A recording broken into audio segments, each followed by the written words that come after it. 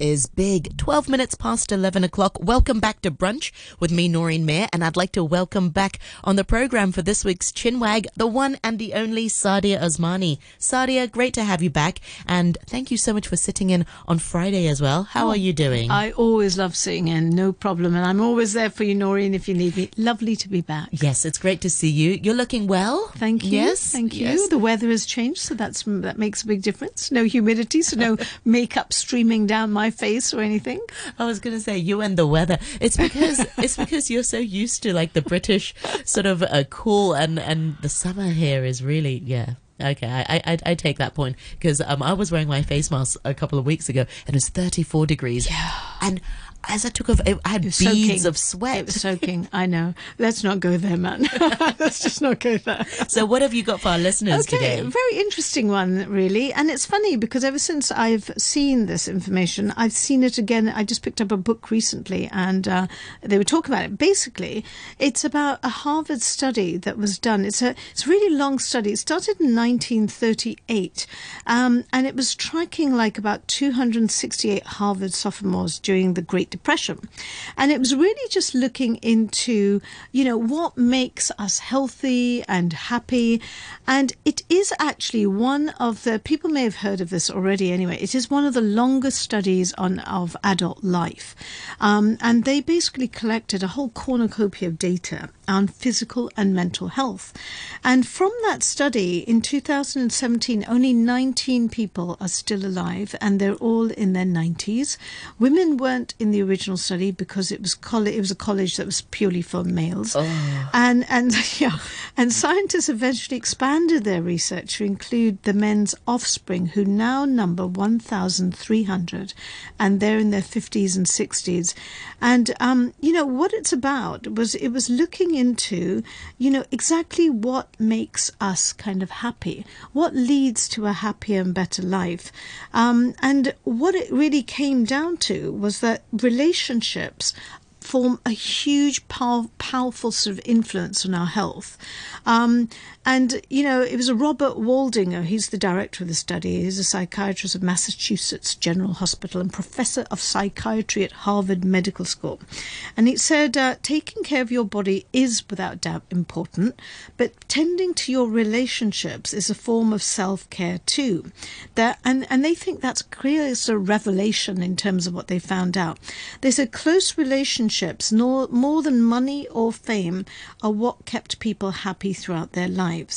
Those ties protect people's life from discontent and they help delay mental and physical decline and are better predictors of long and happy lives than social class, IQ, or even genes. Really? Oh, yeah. Wow. It's quite amazing, but I can understand it. Yeah. I can relationships, see, definitely. absolutely. Yeah. It said researchers found a strong correlation between men's flourishing lives and their relationships with families, friends, and community. So this isn't just about, obviously, your personal relationships with your spouse and stuff are important, but this is also about general relationships that you have with family, friends, and community. Now, I'd say that I come and have a good chinwag with you and with good friends as well. And but you can see where it's so important to have somebody to talk to at the end of the day, that can kind of pull you out of this sort of rut. It said several studies found that people's level of satisfaction with their relationship at age 50 was a better predictor of physical health than their cholesterol levels were. Whoa. Yeah.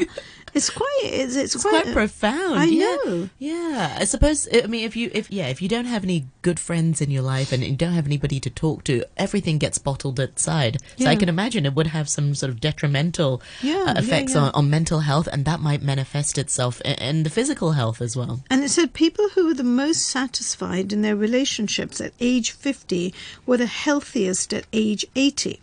And researchers also found that marital satisfaction has a protective effect on people's mental health. Part of the study found that people who had a happy marriage in their 80s reported that their moods didn't suffer even on the days when they had more physical pain. Oh. And it said that those who had unhappy marriages felt both more emotional and physical pain. And those who kept warm relationships got to live longer and happier. And the loners often died earlier because loneliness sometimes kills. It's as powerful as smoking or alcoholism. And it said that according to the study, those who lived longer and enjoyed sound health avoided smoking and alcohol in excess. Research also found that those with strong social support experienced less mental deterioration as they age. And they said even if, like, for instance, in marital conflicts, like if you were kind of bickering with your partner, they said you don't necessarily have to have a smooth time all the time. And said, but as long as they felt they could really count on the other when the going got tough, and those arguments then didn't really take their toll on their memories and stuff. So having arguments with your spouse, etc., is okay, that happens. But then at the end of the day, when you go through a different patch, then you know that your partner is there to support you. So it's that kind of, I suppose, that peace that you get from your partner. Exactly. Yeah. Yeah, I agree. Sometimes, when you go through tough times and you can go home and you can talk to your spouse or your partner, it makes such a big difference just to have somebody to offer a different opinion and just to, give you a hug. And also, I suppose, those close relationships, like with family and things like that, those are there. But also, this whole thing about how sort of active maybe you are in the community, that if you're involved in groups, like, you go out, you play sports, you do things, you're with other people, and you form friends in those groups and things. So that sort of community support. And, a lot of it is absolutely true that if you have that, I suppose now, whether or not things like social media make a difference, where you can still obviously keep those links alive. And I think it's funny because, I was in the UK last week, week before last, and I met, because I was at a funeral, and I met some people that I hadn't seen for 10 years, 15 years, 30 years. Whoa. And yet I had still had a little bit of a link with them through social media. And so when we got together, it was like we just had not left that place where we were before. So it was so nice just to know that actually there are people out there and that you can make those links. And especially if, for instance, people have got certain issues, in terms of their mental health, it's so important just to make people aware. And we've talked about this before, haven't we? Exactly, yeah. But it's supposed to be quite an interesting, the study is very well known. It's the Harvard study, and as I said, it started in 1938. But I picked up a book yesterday, and it's a really interesting book that a friend of mine who wrote this, actually, she's a barrister in London, and she wrote this, and it's called A Letter to Men and Women, a love letter to men and women. And in the first 2 pages of the book, when I started to read it, the thing that she referred to was this particular Harvard study, and to say that, relationships, and she deals with, court cases all the time of divorce and things like that. And she was just describing that, the number of cases that she has dealt with where people forget, when they did get together with that partner and what a great relationship they had. And then it becomes this horrible sort of, one-upmanship to try and hurt each other.